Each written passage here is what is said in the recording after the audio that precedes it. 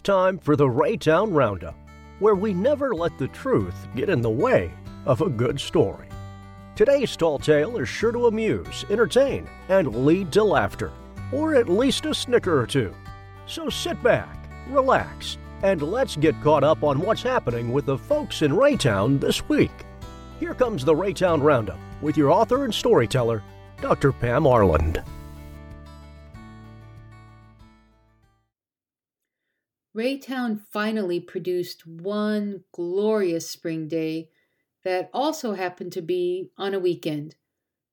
So as a result, neighbors who hadn't seen each other for months are now waving and getting caught up on all the surgeries that happened over the winter. There's even been talk of putting in tomatoes, but most agreed that doing so early in spring is, well, risky at best and probably just downright foolhardy. After all, it did just snow recently, well, yesterday. Just yesterday, it snowed. It's hard to admit, but it did happen. For about 5 minutes yesterday, it snowed one more time. Nevertheless, Miss Penny decided it was time to get some spring projects in gear. The first project was to spruce up her house. This meant cleaning out the flower beds and raking the yard. She also thought this might be the year for her to sell the house and move to that assisted living place over at Graceway Church. So she started doing those household repair projects she'd always been too busy to do. Now, Penny's definition of too busy might be a bit loose and free. For example, too busy might mean that she fell asleep in the chair, or that the grandkids needed to be seen, or that tea needed to be enjoyed with her neighbors. But she wasn't going to let any of that stop her this time, no way. She hired men and had them fixing electrical outlets, even pouring a new patio slab, and even trimming trees. She's been very busy watching and closely supervising all of these workmen's every detail. And it's been tiring to make sure they're doing everything to her satisfaction. One day, she decided to approach the weather radio project while waiting on some men to finish cleaning out the guttering. The weather radio is an essential household safety item here in Tornado Alley, but weather radios are tricky. The weather radio uses codes issued by the National Weather Service to alert specific locations to potentially dangerous conditions. They are called SAME or SAME codes, but they are not the same around the country and even seem to get changed from time to time. In short, they're a problem. Miss Penny laboriously looked up the code for Jackson County, Missouri, punched buttons up and punched buttons down for about 15 minutes, and declared the weather radio job to be done. Now, if there were a tornado, she would know about it. Having completed the weather radio job and having a deep sense of satisfaction, she sat down in her easy chair for a small rest. The only problem is that her small rest seemed to seamlessly become a deep sleep. Her hand fell in her lap on the smartphone that her daughter insisted she have, and as a result of the random tap of her limp and sleeping hand, her phone started playing random YouTube videos while she snoozed. The gutter workmen came in to find her and didn't have the heart to wake her up. They were surprised to find that Miss Penny seemed to have fallen asleep while watching New York Fashion Week.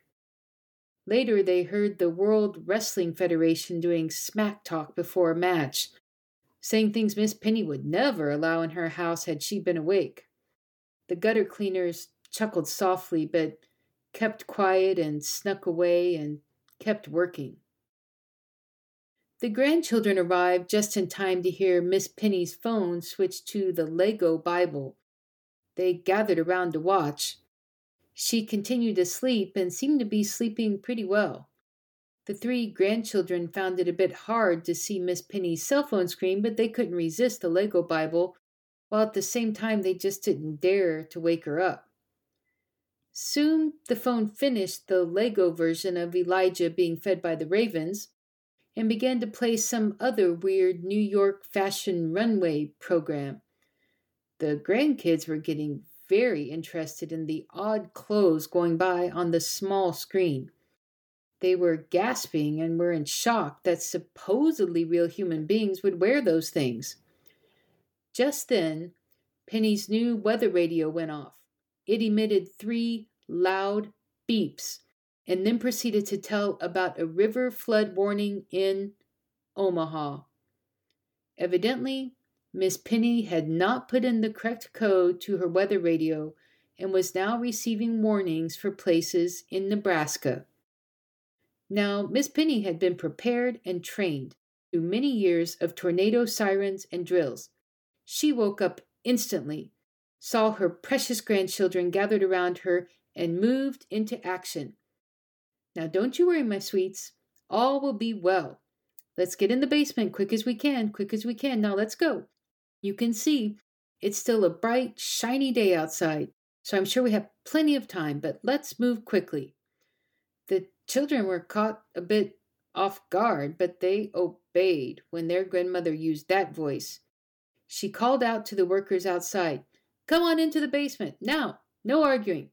You just drop those tools and leave that ladder. The Lord will provide for us and can replace your tools later. Come, quickly, now." The workers dared not oppose Miss Penny either when she used that voice. They all quickly moved into the basement. When they had waited a while, various people began to get fidgety and began muttering to one another. The grandkids were hungry and thirsty. The workmen were wondering if they could ever get their work done. None were sure why they were in the basement, as it was a clear and perfect Raytown day outside. "Now just wait for the all-clear sign after the sirens go quiet," Miss Penny said.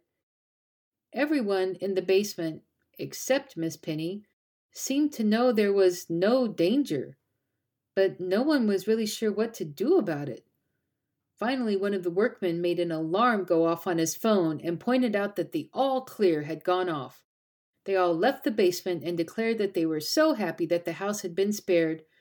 There was not a cloud in the sky. Miss Penny said, "Good thing I got that weather radio up and running.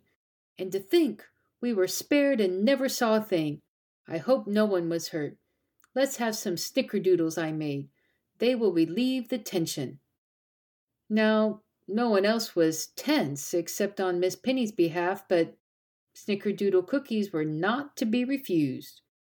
So all agreed that it was indeed a miracle that the tornado missed them and were grateful for the new weather radio. After a couple of snickerdoodle cookies, one of the older grandchildren then asked, "Grandma, where is that new weather radio? Can I see it?" He then went into the bedroom and quietly reprogrammed the weather radio for Jackson County, Missouri, rather than Nebraska. While he did so, he thanked the Lord for such a loving grandmother, snickerdoodle cookies, and even weather radios. When he was done, he said, "Do you have any more snickerdoodle cookies, Grandma?" She did, of course, and all was well in Raytown again. Well, folks, that's it for the Raytown Roundup for now. We sure would appreciate it if you'd tell your friends and family to subscribe to the podcast.